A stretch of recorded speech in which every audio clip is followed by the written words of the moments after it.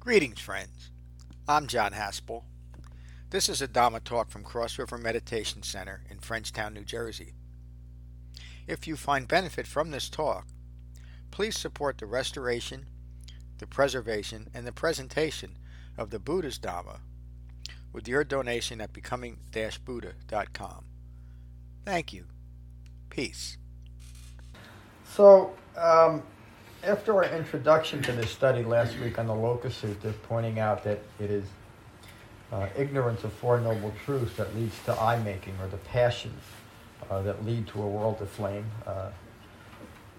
we saw how relevant the Buddha's Dhamma is 2,600 years after he first presented it in relation to current events. So in this sutta, the Nagara Sutta, this is one that brought great clarity when I first came across it. In other words, I was able to start putting the pieces together of what the Buddha was teaching when I read this sutta for the first time. And if I was emperor of the Buddha's Dhamma, I would make this a prerequisite. In other words, this should be something that every Dhamma practitioner should read and understand, because it describes the Buddha's resolution of his own ignorance and what that ignorance of Four Noble Truths formed in his mind. And it is this understanding that he describes here that led to his description in the Paticcasamuppada Sutta of dependent origination. From ignorance of Four Noble Truths comes all manner of suffering, and his establishment of four truths as noble truths, meaning that these are the four truths that as Dhamma practitioners we must understand. They're noble because they relate to the Dhamma, as opposed to the truth of the sky is blue when the sun is shining. It's a truth, but it's not a noble truth because it doesn't relate to the Dhamma, any more than the truth of where I'm going after this life, or what gods are taking care of me. Those all may or may not be true, but they're not noble truths. They're not relevant to the Dhamma. And the sutta really teaches why those things aren't relevant, why they're just a distraction, because those are things that we grasp after to continue eye-making. The Buddha was at Savatthi, at Jita's Grove, and Nathapindika's monastery. There he addressed those gathered. Friends, and this is an important line right from the beginning, friends before my awakening, when I was only an unawakened bodhisattva. And so, many years ago, I took the Bodhisattva vow, which was my introduction, you could say my novitiate vows into Buddhism, because I thought that the Bodhisattva path was the path. In fact, the Bodhisattva path is the path taught by almost every school of Buddhism, even some Theravadan schools. The Bodhisattva path is, briefly, that I forego my awakening until all other sentient beings are awakened. That denies the first noble truth right off the bat. So after I took my vows in a weekend-long ceremony, about 2 weeks later I had an actual ceremony where I disavowed them, because from the time I took that vow, it bothered me and I couldn't understand why until I put that together. That it's just a ridiculous idea. It's a nice woke idea that I'm going to be so selfless that I won't awake until all other sentient beings awaken. But again, that denies the Buddha's teaching. He taught, he spent the last 45 years of his life teaching so that I could awaken no matter who else awakened. Those with only a little speck of dust in their eye. So again, something that is common, it sounds nice, but it has nothing to do with what the Buddha taught. But you can become distracted by it like I did. Can I ask you, Please. what exactly got you to, what was the trigger that got you to renounce those vows? I took the vows. It's such a good question. I'm just trying to decide if I want to say where I took the vows, because I don't want to denigrate the school.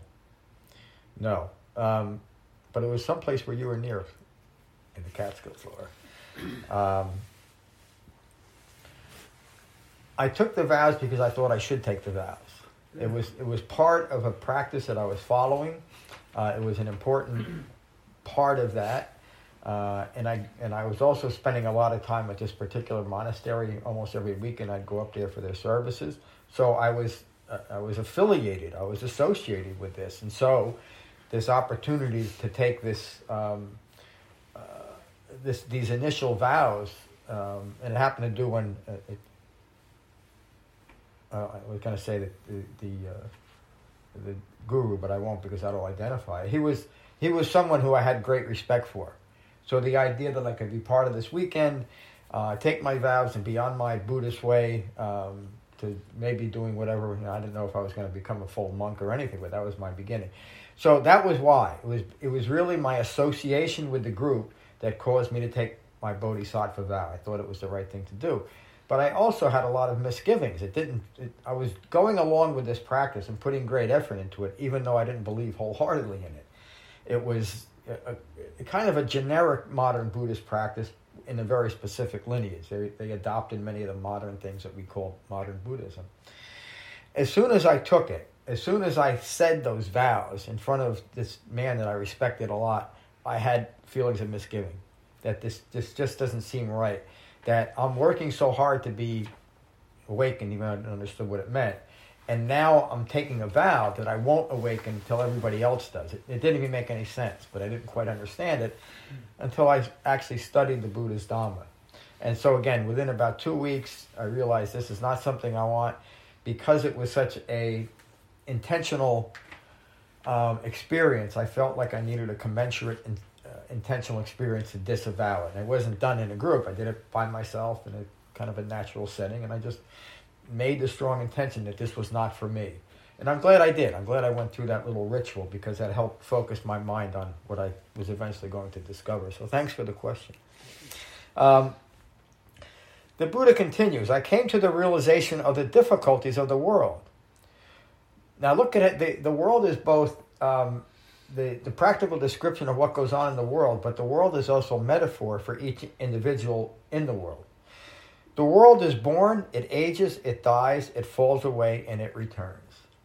So again, the Buddha's not talking about, I got to say it quickly, the Buddha's not talking about reincarnation. He's talking about the proliferation of human population. There's always people dying, and there's always people being born. It's just part of the world. The world is born, it ages, it dies, it falls away and returns, but there is no understanding of the ending of the stress and suffering of aging and death. We live for millennia without any understanding of what, and again, no understanding of aging and death, meaning no understanding of what it means to be a human being. Then the Buddha says, when will the world understand the cessation of stress and suffering from aging and death, from having a human life? When will we? It's almost a pleading, isn't it? How can we maintain this ignorance for so long? Then the Buddha says, I had the thought, what is it that initiates aging and death? What is the requisite condition that aging and death are dependent on for arising? What do we think it is? For my appropriate mindfulness, again, notice the verbiage here, appropriate. It's not just any old mindfulness, not the modern worship of mindfulness that we have today, but a very specific, appropriate, or refined mindfulness. From my appropriate mindfulness came a breakthrough of understanding. Again, that appropriate mindfulness must be established before a breakthrough of understanding can occur. And how is that done? Through the Eightfold Path. From that appropriate mindfulness came this breakthrough of understanding. From birth as a requisite condition comes aging and death.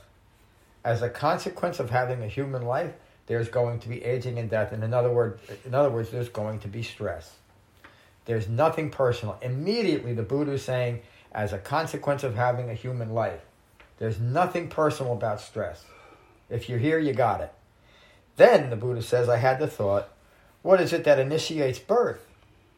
What is the requisite condition that birth is dependent on for arising? So now this is important. The Buddha's not talking about creation or a physical birth coming into the human existence. The whole premise of the Buddha's Dhamma is the effects of ignorance of Four Noble Truths. So what he's talking about is giving birth to that moment of ignorance. What is the requisite condition that birth of ignorance is dependent on for arising? From my appropriate mindfulness again came a breakthrough of understanding.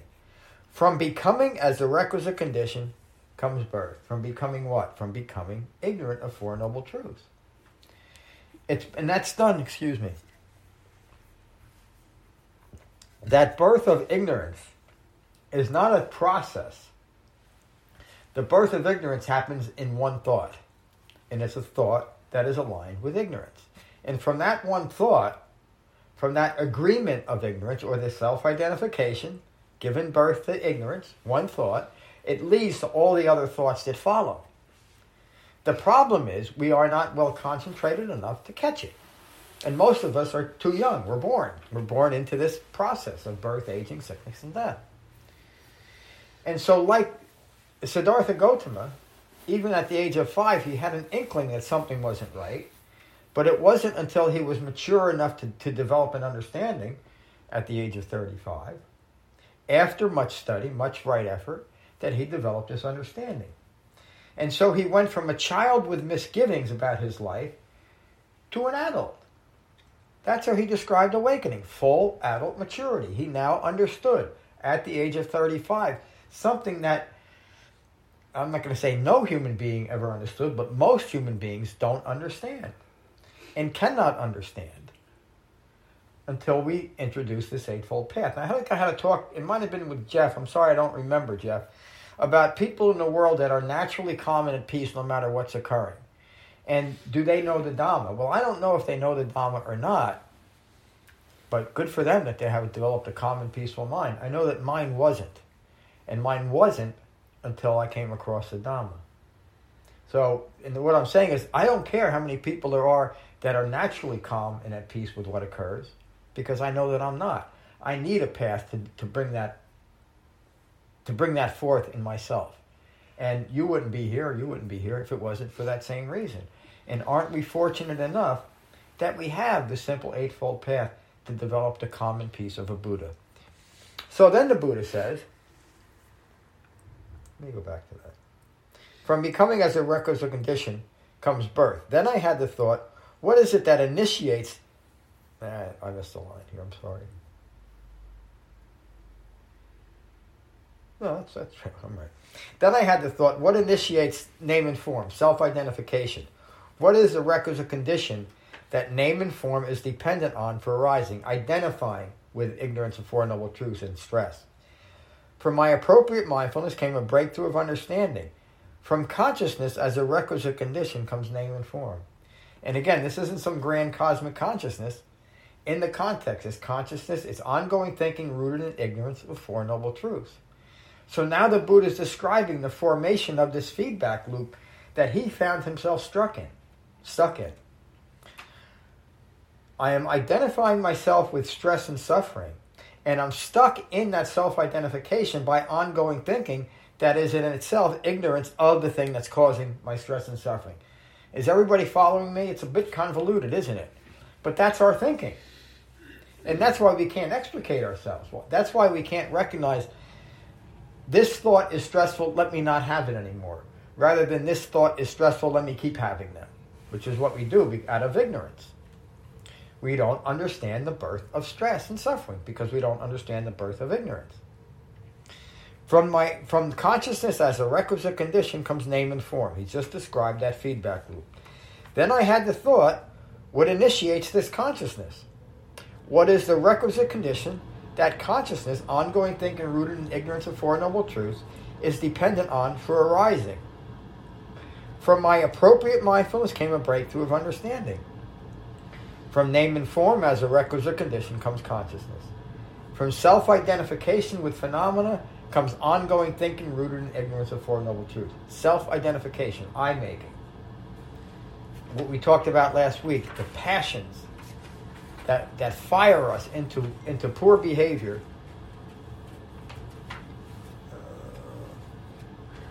That was our friend Devlin. We could just continue. Then I had the thought, this consciousness turns back at name and form and goes no further. The Buddha is describing how we live a life rooted in ignorance. Our consciousness, our ongoing thinking, turns back at self-identification and gets stuck there. Our thinking gets stuck at I-making, taking things personal. And that's the key to developing the Dhamma, recognizing and abandoning all I-making at the point of contact. How do we do it? Through jhana meditation, through concentration, and refined mindfulness, or appropriate mindfulness. It is to this extent that there is birth, aging, death, falling away, and returning. Meaning, like a Groundhog Day, we keep recreating the same circumstances of our discontent by this feedback loop. Does everybody understand that, at least, at least on the surface? Does anybody not? Please let me know. Online? No. Let me just read it again, just to make the point. It is to this extent, meaning getting caught up in this feedback loop of consciousness stuck at name and form, self-identification. It is to this extent that there is birth, aging, death, falling away, and returning. Now again, the Buddha is not saying that this confused, stuck way of thinking gives rise to physical birth. It is this confused, stuck way of thinking that gives birth to another moment, and another moment, and another moment, rooted in ignorance. This is where ignorance is established. Oh, these are my words. Sorry to be so emphatic on that. This is where ignorance is established. From self-referential views, name and form is the requisite condition that brings consciousness. And from those self-referential views, consciousness is a requisite condition that brings name and form. The Buddha continues. Then I had the thought, the sixth sense space, which is the five physical senses and that consciousness, the sixth sense space is dependent on the condition of name and form, condition on self-referential views, and this is the origination of the entire mass of stress and suffering. From 2,600 years ago, the Buddha is still declaring the problem, self-identification with all phenomena arising and passing away, all impermanent phenomena. And then the Buddha says, and he's pointing us to what we will develop through the Dharma. Vision arose, understanding arose, discernment arose, knowledge arose, illuminating insight arose, true vipassana, arose within me with regards to things never known before. That's such an important line. It kind of threw me for a loop when I first read it. Excuse me. Why is that? Because up until that point, every Buddhist school that I studied in, and I studied in all the major ones with some of the most major teachers, all said that the Buddha came across, or Siddhartha came across, a path that was taught by endless Buddhas going back into the endless path, and that Buddhas into the endless future teach the same path. Where the Buddha said, this path was never known before. He discovered it. And why is that important? Why is it important? Let me ask Ron, why is that line important, things never known before? It's a tough one to really get that.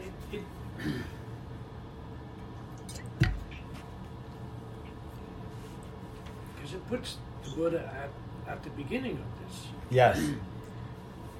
Yes, and what he's saying is all these other confusing things are not it. All these ideas, and there was great so-called spiritual religious establishments and lineages during the Buddha's time. And he's saying none of those are it. And they were all comparable. Remember the Aditya Pariyasana Sutta? They all had elements of sameness to them. And the Buddha said, this is something different. Pay attention. These things were never known before. Then he says, then I had the thought, what is the condition that the cessation of stress and aging and death is dependent on? From my appropriate mindfulness came a breakthrough of understanding. From the cessation of the birth of ignorance,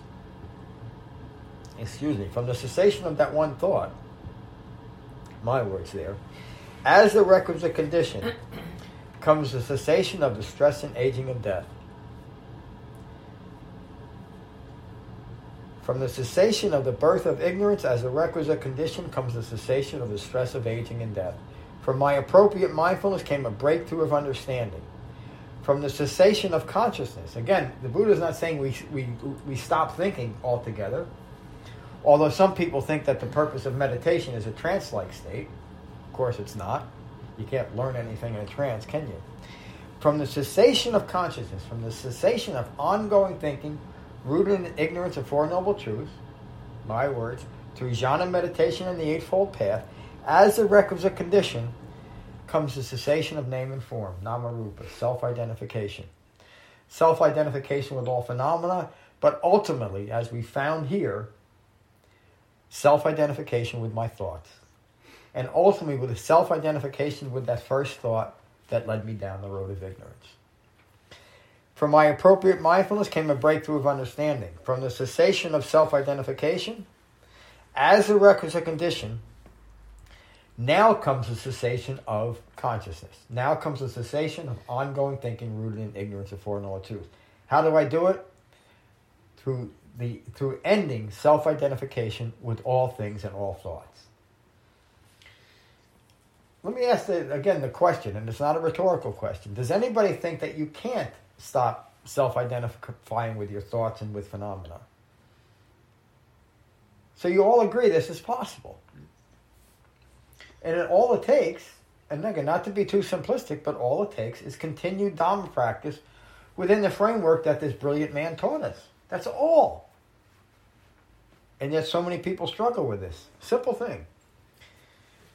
Then he declares this. This is so important. I have attained the following path to awakening. When I read this, my first thought was, why the hell was I practicing all this other stuff? But then my second thought was, how did we get so confused? I have it, and the Nagara Sutta is not something that was buried, although it was never taught. I never heard this until I dived into the suttas, but there it was. The Buddha says, I have attained the following path to awakening. From the cessation of name and form comes the cessation of consciousness. From the cessation of consciousness comes the cessation of name and form. From the cessation of name and form comes the cessation of the sixth sense base. From the cessation of the sixth sense base comes the cessation of contact. From the cessation of contact comes the cessation of feeling. From the cessation of feeling comes the cessation of craving. From the cessation of craving comes the cessation of clinging and maintaining. From the cessation of clinging and maintaining comes the cessation of becoming. From the cessation of becoming comes the cessation of birth. From the cessation of birth, then aging, death, sorrow, regret, pain, and distress all cease. This is a cessation of the entire mass of stress and suffering. The Buddha is also referencing dependent origination in that straightforward but rather long give and take.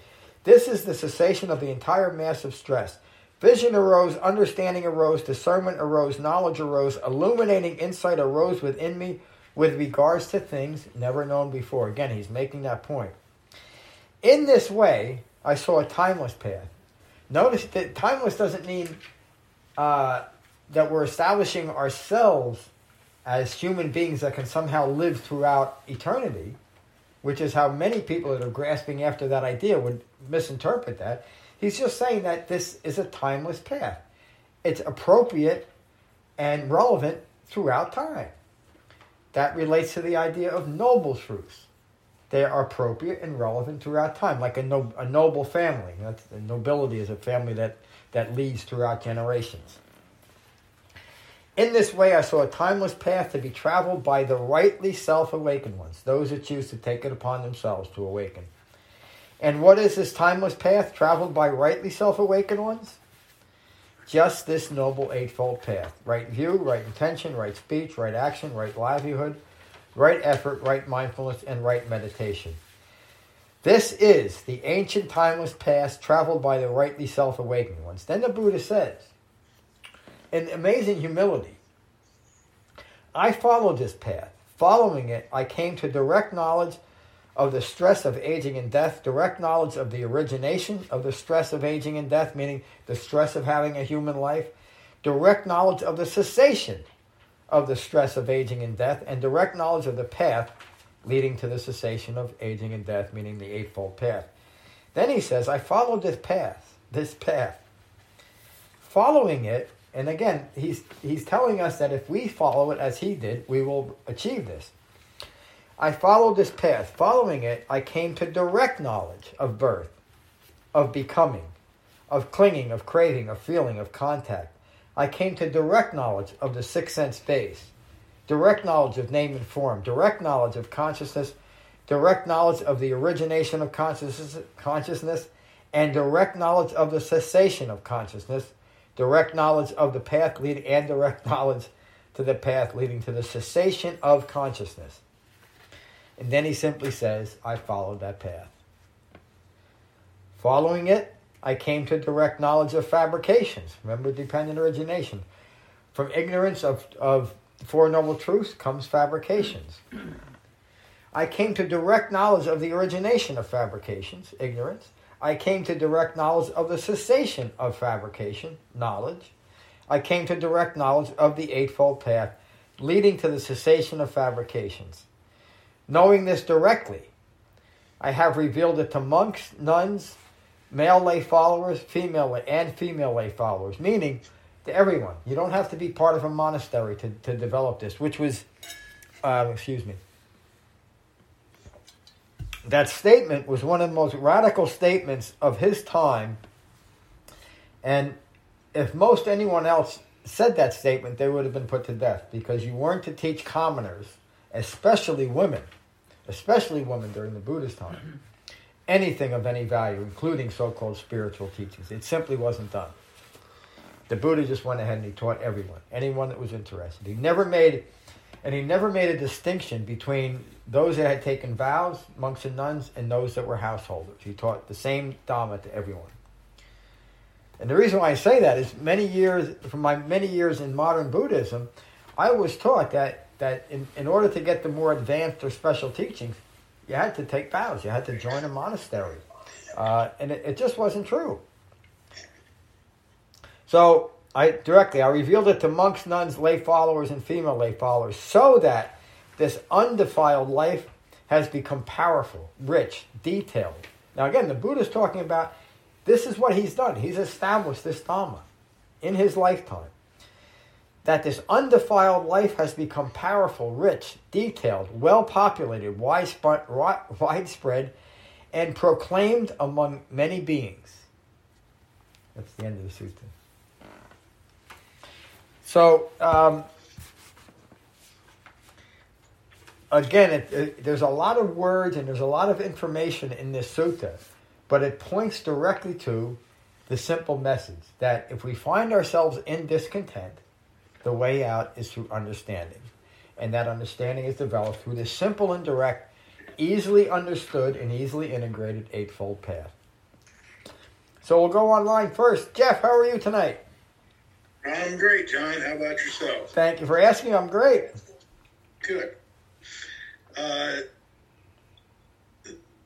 is a lot of material here. I find that I can, as taken as a whole, I can relate to it. When I get confused when I try to transfer this into some kind of linear understanding, like seeing it as a sequence of things that have a specific sequence, as opposed to not necessarily following a rigid path for every thought in every situation.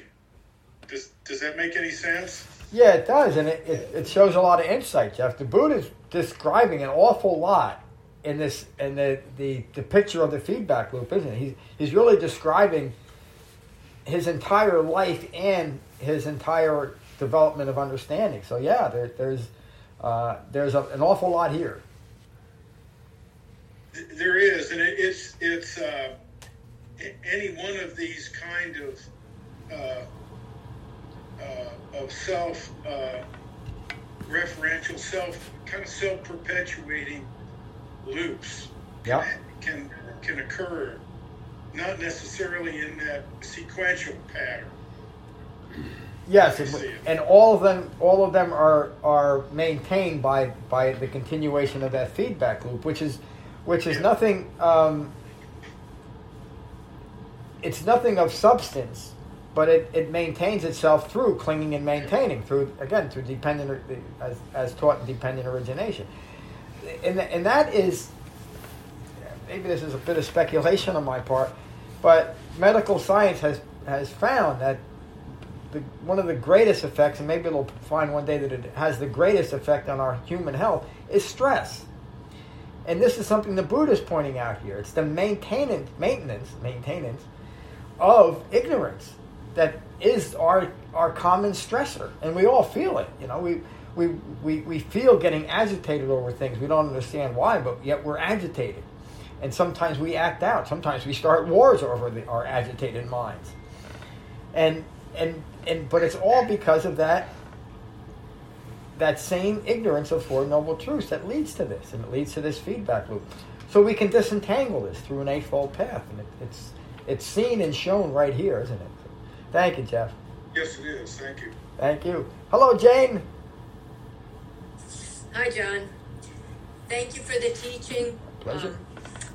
I've been noticing that I'm able to practice more restraint. I used to be pretty much a news junkie.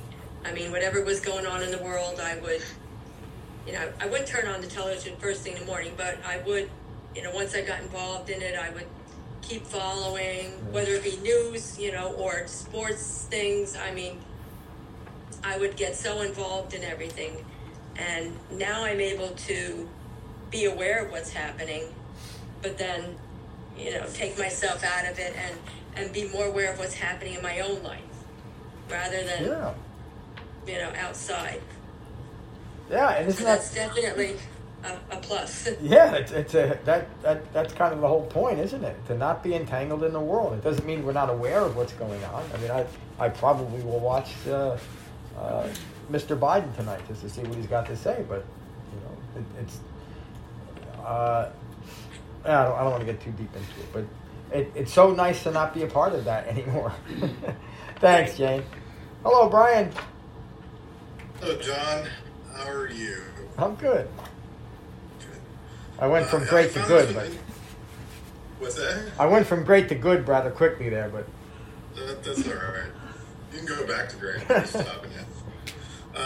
I found this one interesting with the feedback loop of name and form and consciousness and name and form, and overlaying that with dependent origination, where that is replacing ignorance and fabrications. Yep. And it's almost like name and form and consciousness, those are the ignorance and fabrications, and that's the feedback loop that we can't get out of. And then he takes that and he ties that into the Four Noble Truths, right? The cessation of consciousness, the path to the cessation of consciousness. Really interesting how he did that in this sutta for me. Yeah, and that's great insight, because you can't understand this sutta without understanding dependent origination. Right. And vice versa. And vice versa. They simply don't make any sense on standalone. But when you start putting the pieces together, they do make perfect sense. It's also interesting to me, this particular sutta, because most of the suttas I can identify them as situational, meaning it's obvious that the Buddha is saying these because of what's arising in the people in front of him.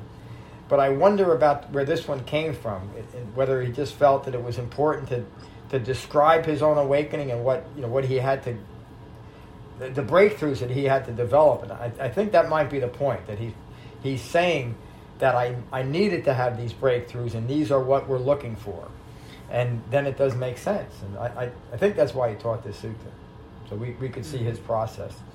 And I think we all see that within ourselves, don't we? We're struggling again. I mean, for years I couldn't understand why I thought I had some of the thoughts that I had. And I lived my whole life with these constructs that led me feeling angry or upset or afraid. And why do I keep thinking this way? And why can't I think my way out of it? And it was because my mind was so unconcentrated, I didn't know what I was doing. And it all changed, I hope, when I came to the Dhamma. Brett, good to see you tonight. Good to be here. I got a lot out of the teaching. Just not identifying with thoughts and feelings, and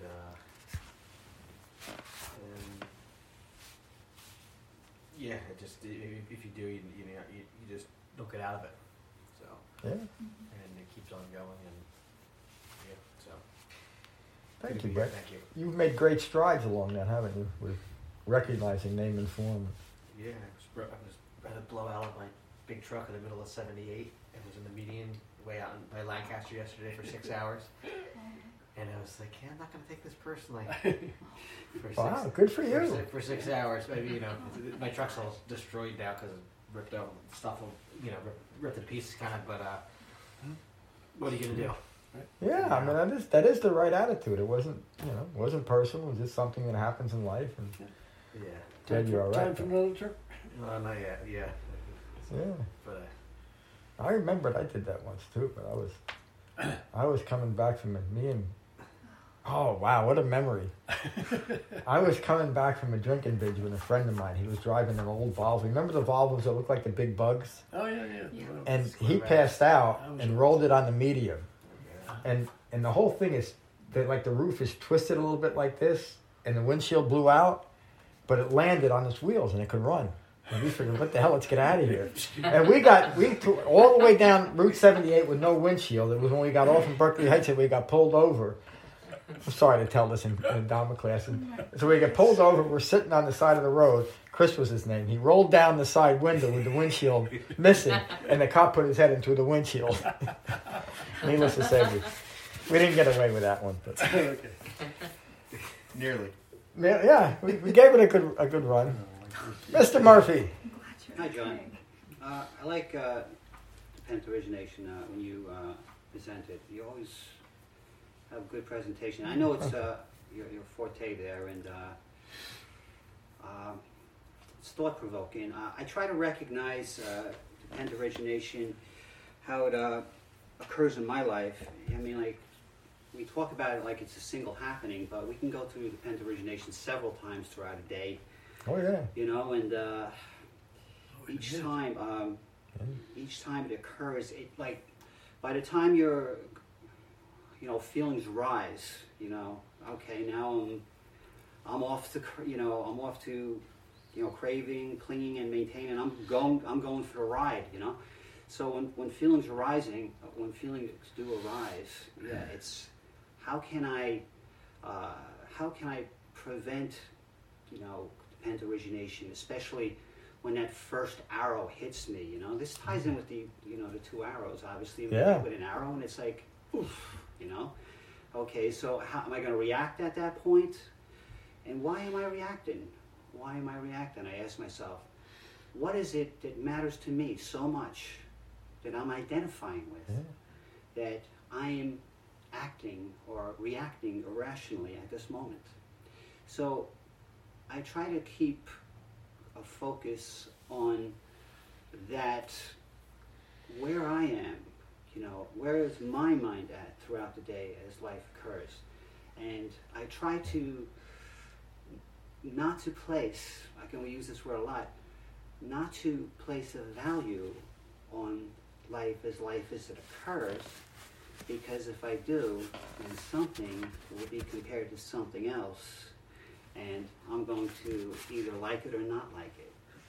So I just try to recognize it and not place emphasis on things, because I do believe that in the end run, that's me being self-referential, and that's where the problem starts. So.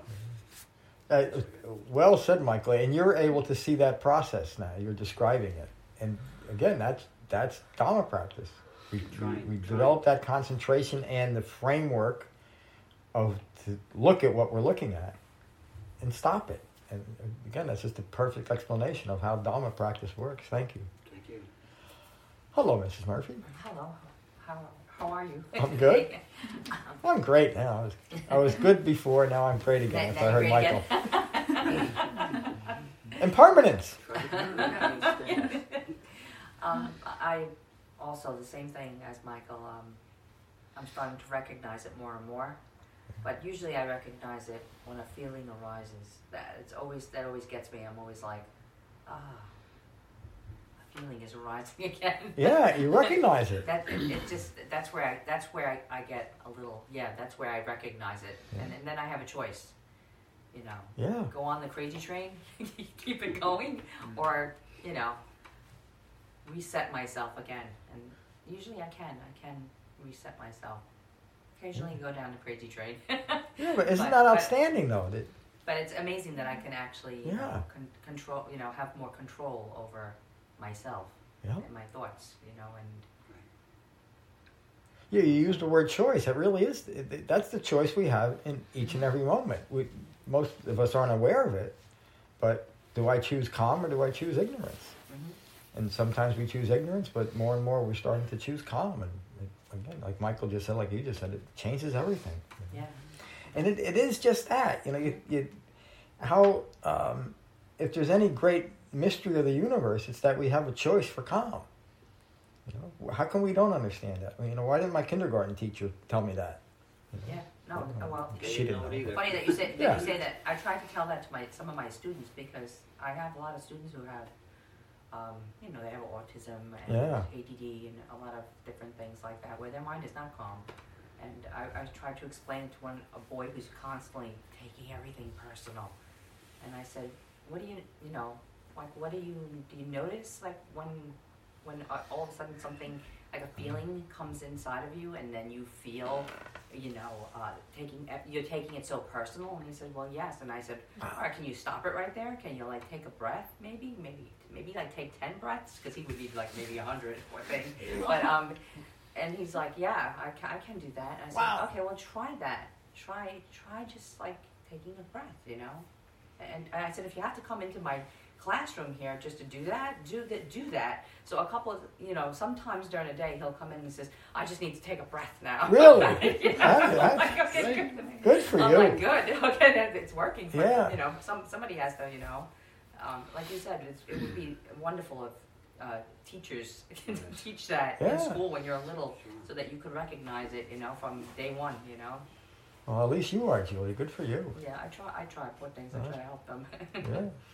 Again, there was a time I was working with the Lenape Foundation, which is out of Doylestown, and it's troubled adults. And just teaching them a little bit of meditation, I could see their whole demeanor changed. And it's unfortunate that it ended, because I was doing it for free, but the funding to actually just put those people in a classroom for an hour once a week wasn't there anymore. But you know, probably one of the best things that ever happened to them. Sure. Yeah. Yeah, thank you, John. Thank you. Hello, Laura. Hi, John. Thank you so much. Do you meditate with your kitty?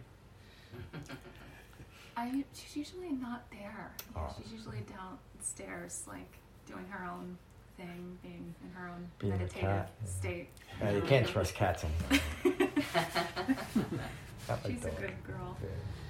But it's true what everyone's saying, and I realize more and more, like the more that I practice meditation and come and hear the teachings, it helps me slow down the pace of my own life and observation, so that I have that time to, like you were saying tonight, kind of recognize that moment of the birth of ignorance, like when I am like Julie was saying too, which is great.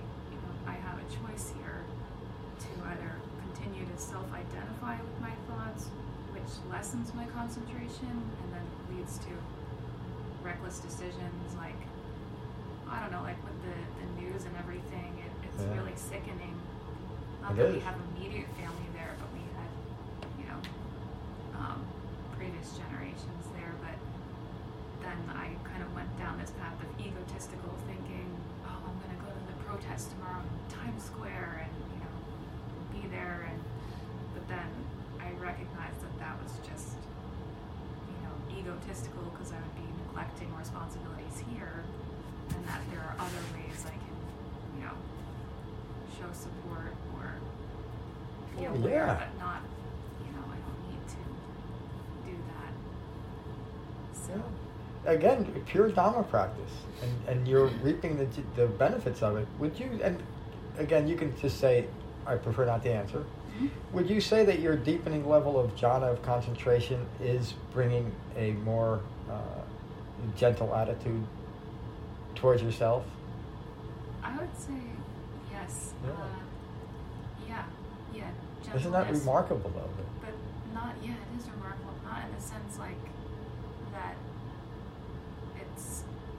it's leading to like a greater concentration. Yeah. like gentleness, but paired with Yes. concentration. Yep. Not They're just they're, like they're what really one and the everything same is, thing. Yeah. I'm sorry to interrupt you. I didn't Oh hear. no, it's okay. I just mean like not like an unawareness of what other people are going through or suffering with or that my previous Buddhist experiences with Buddhism, like just everything should be peace and universal with calmness and interconnectedness, and that was just so confusing. But this is just so much more powerful, I guess, in a way. Just that really focused concentration, and you make much better decisions that way. Yeah, and again, it's just it's the most practical and safe way to live in the world, especially now with what's going on. Yeah. Because we can't do much about what's going on, but we can always attend to the quality of our mind, no matter what's going on. And this practice gives us that. Thanks, Laura. Good evening, Dharma teacher Rob. Good evening. Yeah, I could spend so many hours on this sutta, and I have. And Me too. Every time I do, I try to tease it apart, to actually get to understand the person that was there. Yeah. And I just got stuck for 3 hours on that first line when I was an unawakened bodhisattva. Yeah. It's like, holy shit, what is he saying here? Yeah. Am I supposed to be that way? Well, yeah, and and what was he? What was that drove this man to shave his head, throw away his clothes, and walk out? And what it was, in essence, billions of dollars too. A life of luxury. Yeah, all of that, which he already called a confining place, and I'm trying to get into that mind of him at that time. To call that a confining place, and yet walk out on his young wife and his newborn son. All of it was a confining space, including the bodhisattva idea, which is what young men followed. It was very common during the Buddhist time that young men, say mid-20s, late 20s, would leave their home, no matter what that situation was, in search of understanding or enlightenment. And it was accepted. There's some people that said, how could the Buddha call himself compassionate when he leave a wife and a newborn baby? Because of that. Because it was honored that. Yeah, he didn't leave them destitute. No. And they were all taken care of. And also it was revered. This is the whole idea of alms was that we would take care of spiritual seekers who are wandering around northern India and southern Nepal, because their developing of understanding was good for everyone. Yeah. And that was the idea. So the bodhisattva or bodhisattva ideal was built into the culture, much like it's built into modern culture. It has traveled for 2,600 years. That the true path to awakening, human awakening, is basically compassion. And compassion without understanding leads to great tragedy, doesn't it? And I always go back to like the Christian Crusades or the modern jihad or all the other atrocities we've foisted on other people in the name of God or religion.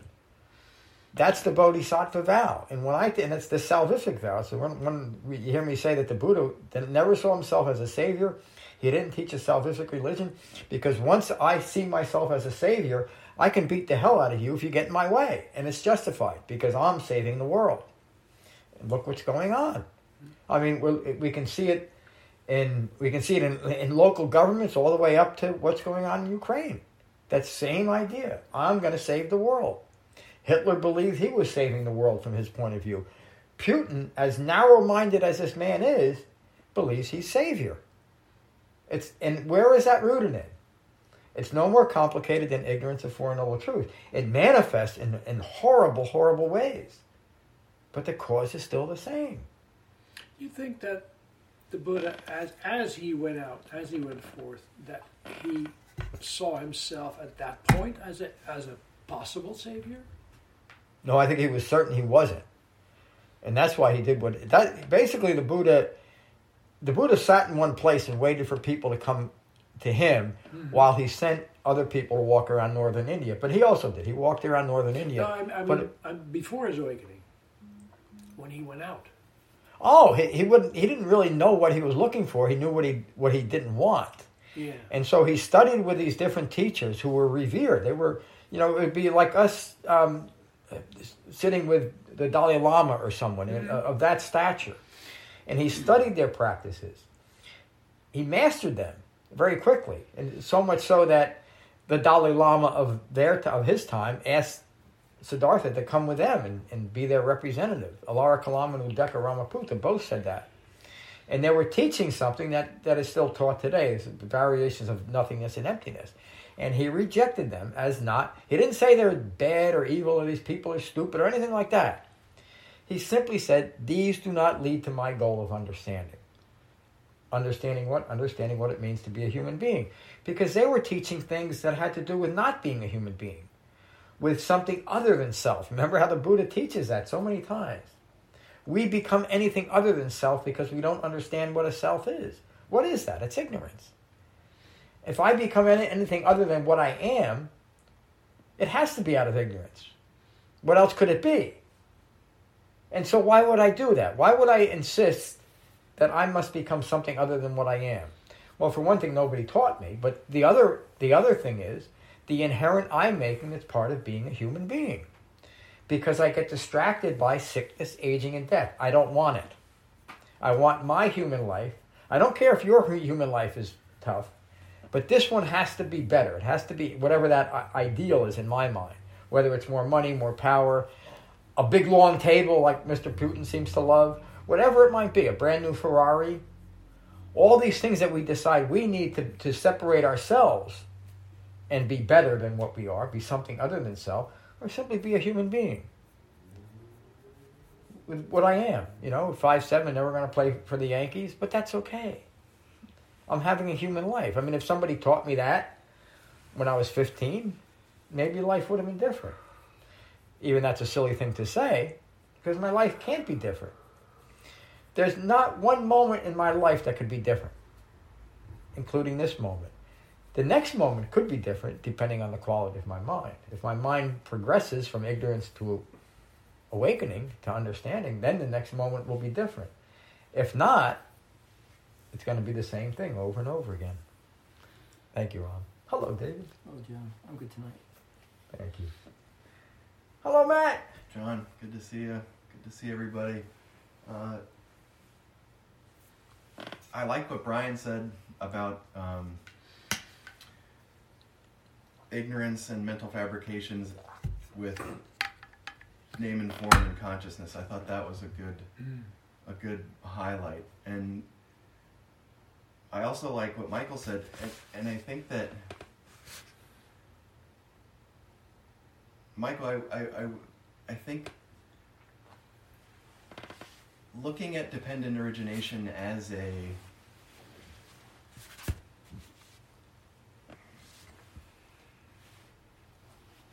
something that happens multiple times a day, like I got dependent origination or something like that, is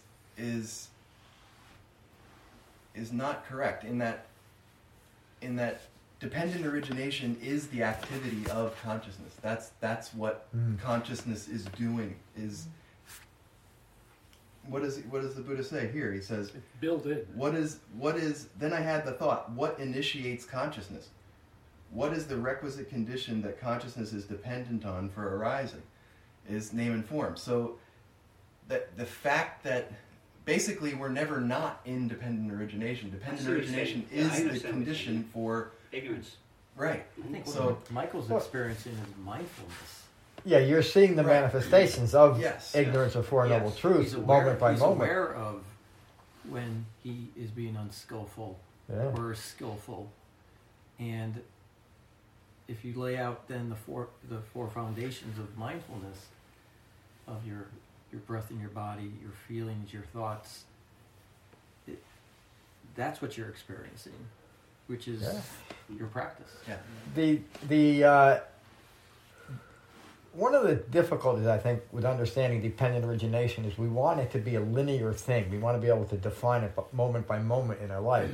And dependent origination occurs, and I think I've said this a few times, it almost occurs out of time. In other words, we can't really see the steps of dependent origination from ignorance to fabrications to consciousness to name and form.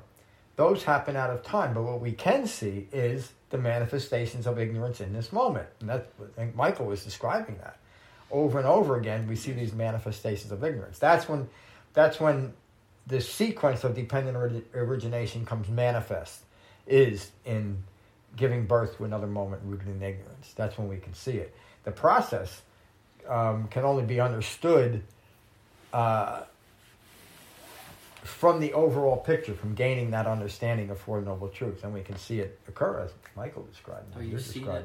What you're seeing is restraint or the lack of restraint at the point of contact. That's what you're seeing. Yeah. Right, Mike? That's what you're describing, isn't it? You're recognizing the lack of restraint in this moment. Yes. That's a good way to put it, too. Whenever it occurs, actually. And so then the resolution is, I'm unrestrained in this moment. What do I do? Right. Just as Michael said, you restrain yourself with your breath. I also understand what Matt is saying also, in that it's born of ignorance. Yeah. So this is our condition. We're set up for dependent origination until we recognize our own ignorance. That is the condition. Yes. Yes. That's the condition. Yes. If you want to put it that way, I never heard it explained that way or heard here, but I certainly understand it. Yes. Yeah, that's a good way to see it, because dependent origination is the condition. Yes. Period. It's what we're born into, and again, that's what the Buddha said. The world is aflame because of the results of dependent origination, the results of ignorance, and it all comes back to that. Again, that's why I say it's simple, and everybody yells at me, but it is simple. It's simple because it resolves on one easily understood point, although it's clouded by our own ongoing eye-making. But again, it pierces right through it. That's from my appropriate mindfulness came a breakthrough of understanding. What is the appropriate mindfulness? From name and form as the requisite condition comes consciousness. Yeah.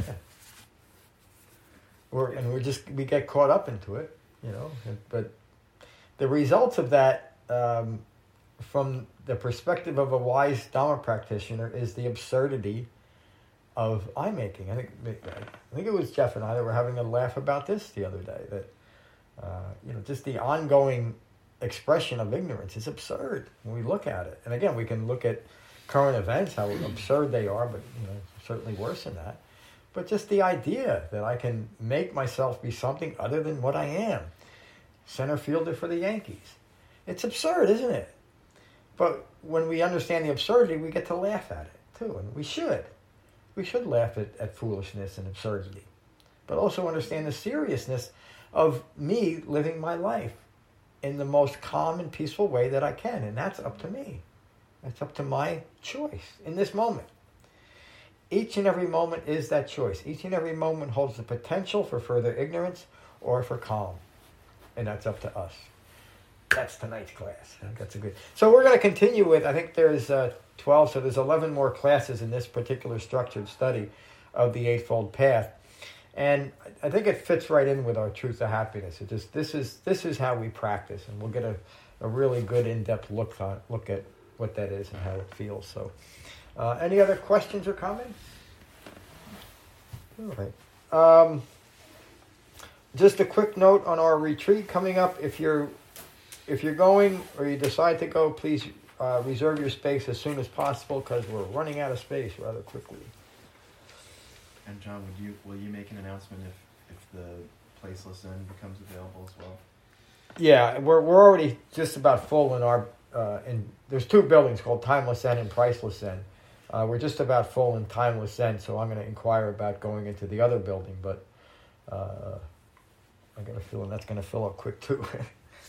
June 29th to July 3rd is our next retreat. All the info's on the website and in the email. So, okay, take a moment to become mindful of your in-breath and your out-breath, and let that mindfulness of your breath unite your mind and your body. And these are the Buddha's words on metta from the Karaniya Metta Sutta. And just to make the point, metta means loving kindness. And you'll see in this sutta we first express that towards ourselves, which is through Dhamma practice, and then we can express it to all others. The Buddha's words. This is what should be done by one who is skilled in goodness and who knows the path of peace. Let them be able and upright, straightforward and gentle in speech, humble and not conceited, contented and easily satisfied, unburdened with duties and frugal in their ways, peaceful and calm and wise and skillful, not proud or demanding in nature. Let them not do the slightest thing that the wise would later reprove. May all beings be at ease. Whatever living beings there may be, whether they are weak or strong, admitting none, the great or the mighty, medium, short, or small, the seen and the unseen, those living near and far away, those born and to be born, may all beings be at ease. Let none deceive another or despise any being in any state. Let none through anger or ill will wish harm upon another. Even as a mother protects with her life her child, her only child, so with a boundless heart should one cherish all living beings. Radiating kindness over the entire world, spreading upwards to the skies and downwards to the depths, outwards and unbounded, free from hatred and ill will. Whether standing or walking, seated or lying down, free from drowsiness, one should sustain this recollection. This is said to be the sublime abiding. By not holding to fixed views, the pure-hearted one, having clarity of vision, being freed from all sense desires, is not born again into this world. See how it relates directly to our sutta today? Peace, everyone. Peace. See you all. Bye, everybody. Bye. See you, Jane. Bye. Thank you. Thank you for listening. I rely on donations to support the continued restoration, preservation, and presentation of the Buddha's Dhamma. If you find benefit here, please consider a donation at becoming-buddha.com. Thank you. Peace.